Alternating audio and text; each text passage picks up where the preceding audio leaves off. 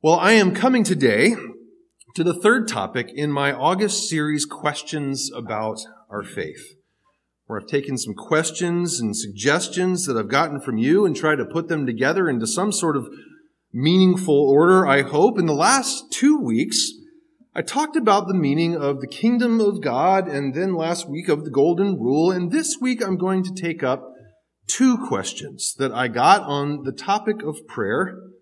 The first one being, how do you pray? And then the second one, specifically, is what does it mean to pray that part in the Lord's Prayer that says, forgive us our trespasses, or our debts, as you just heard, as we forgive those who trespass against us, or our debtors.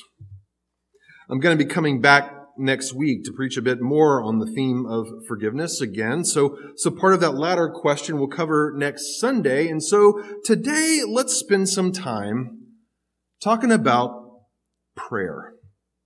Today's scripture from Matthew chapter 6 related to the Lord's Prayer, as we just heard, the prayer that Jesus taught to his disciples when, according to Luke's gospel at least, and you can find it in chapter 11, verse 1, he was asked a very similar question to the one that we're looking at today. How should we pray? In fact, of course, there are many ways to pray.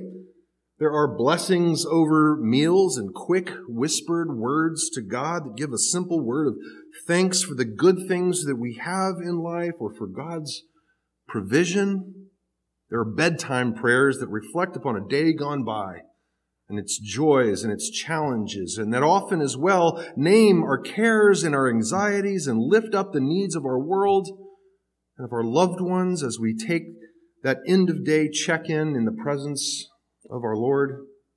There are many as well more intentional and devotional ways of bringing our hearts and minds into the forming presence of God, such as something that I learned this year called Visio Divina, for example, where you spend some time praying in the presence of images, of pictures or icons or maybe even small statues, things that stimulate a prayerful conversation and invite reflection as you circle around and around with what God wants to speak through these images.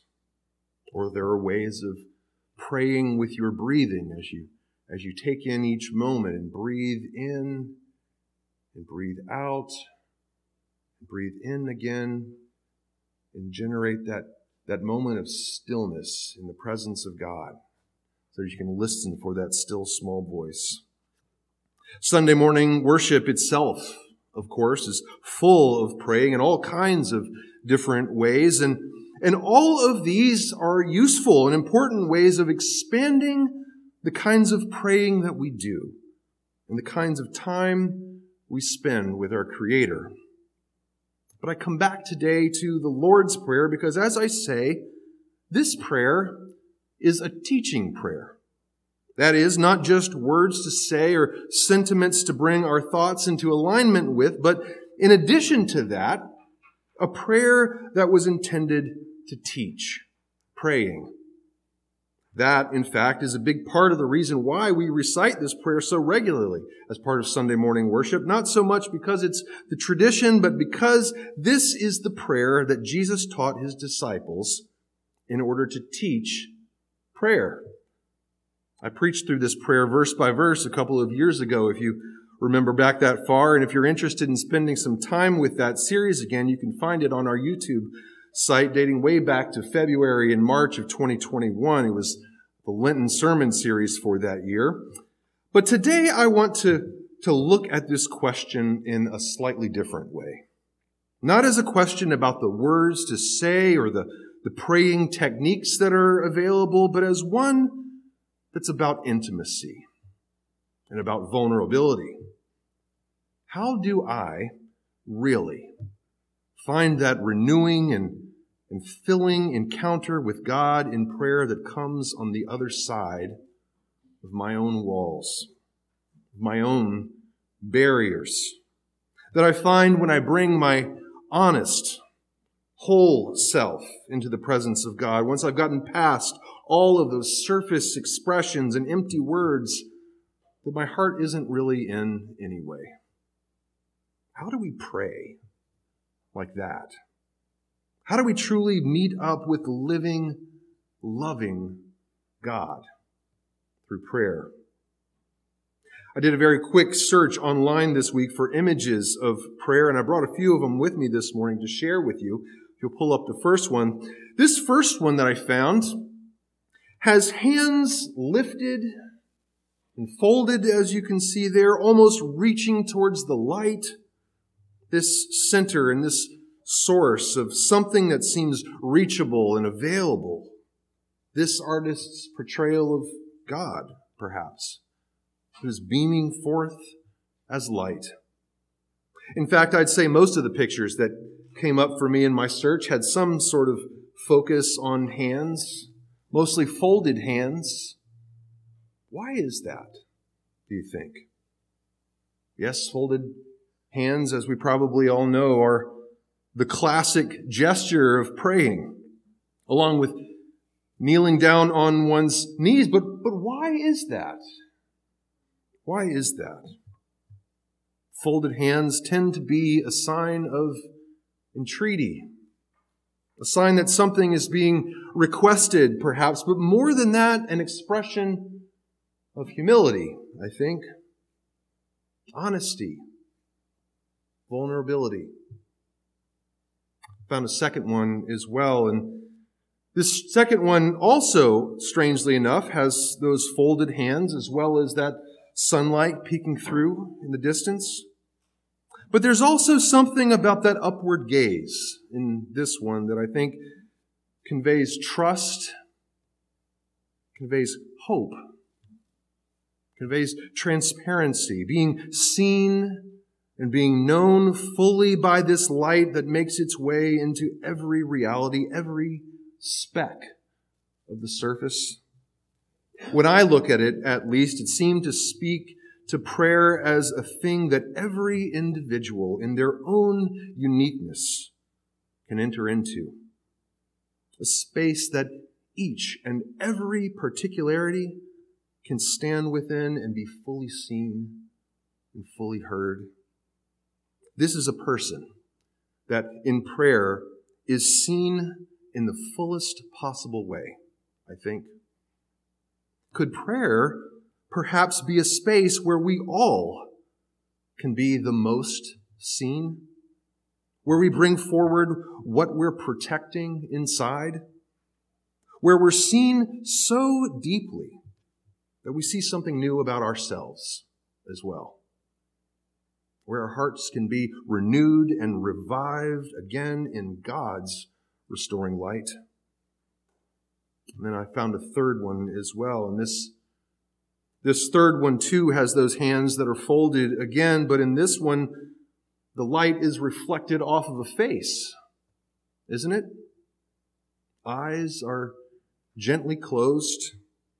Words are being said or received there in the silence. If this one says anything at all about prayer, to me, it says quite clearly that prayer is intimacy. An encounter where we can bring forth and hold the deepest thing, the hardest and the truest thing. Prayer is a space to tell, a space to reveal, to seek God with our broken words and the rawest of needs, rather than to hide behind the formal and the flowery ornamented words that conceal more than they reveal about our hearts. I brought these three images, and maybe I can encourage you this morning on the back of your bulletin, if you have images of prayer that are popping into your mind, to draw those, to write them down, or to do a little doodling perhaps with your image of prayer. But I brought these three this morning, although I could have brought many, many more, because they also teach prayer, I think, and teach something about what prayer is that is squarely in line with the spirit of what Jesus taught as he taught his disciples the Lord's Prayer in particular. Listen afresh to the prayer that Jesus taught. But this time I'm going to read it from the less familiar version.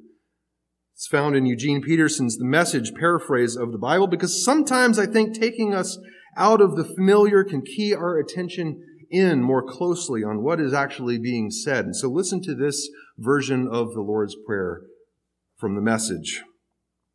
It reads, "Our Father in heaven, reveal who you are. Set the world right. Do what is best. As above, so below. Keep us alive with 3 square meals. Keep us forgiven with you and forgiving others. Keep us safe from ourselves and from the devil. You are in charge. You can do anything you want. You're ablaze in beauty. Yes, yes, yes." Or that yes is amen. You know, what I hear in that version of the prayer, especially as I read it afresh here today, is a spirit of genuine yearning and of genuine seeking. Reveal who you are, it says. I see demonstrated here prayer as a place to bring the big stuff, the brokenness and the challenges and impossible work of bringing the entire world back into shape. Set the world right, it says. There's surrender, vulnerability, admission and recognition of our own frailty and limitedness. Admission that there's things that we just don't know. Surrender, even, to a wiser one who has a clearer vantage point on the horizon and on what's good for the world. Intimacy, certainly. And such intimacy that allows not only the revealing of our truth and admission of our needs, but even the confession of our faults. Everything gets put on the table in this prayer and handed over. Even our very own will and visions for the world. You know, not everyone who prays this prayer has wanted to engage with it, and certainly wanted to engage in the sort of forgiveness that it seems to demand.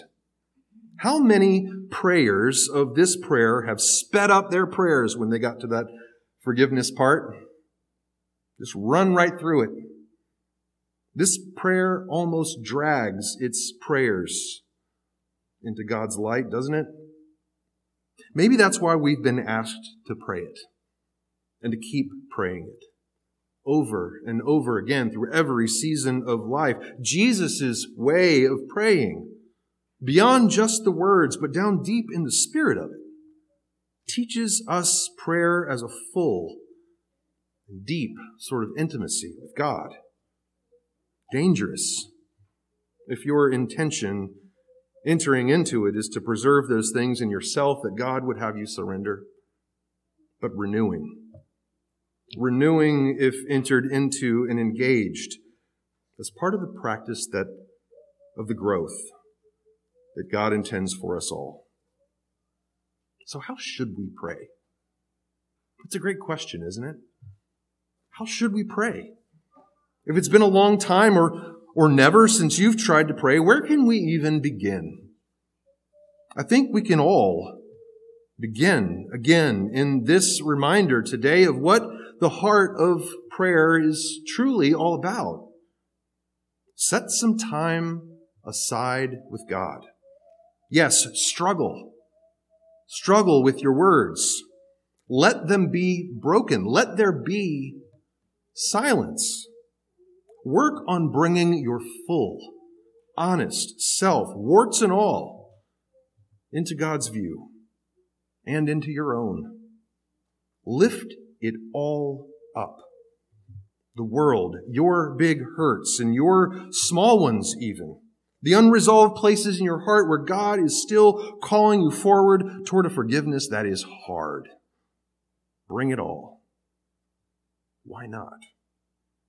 Let it be unfinished and then start again. Hand it over. Lift it up. Admit. Surrender. Be vulnerable. Be truthful. Be seen. Be heard. God's amen is a yes, yes, and a yes. And all of God's people said, amen. Let's pray together.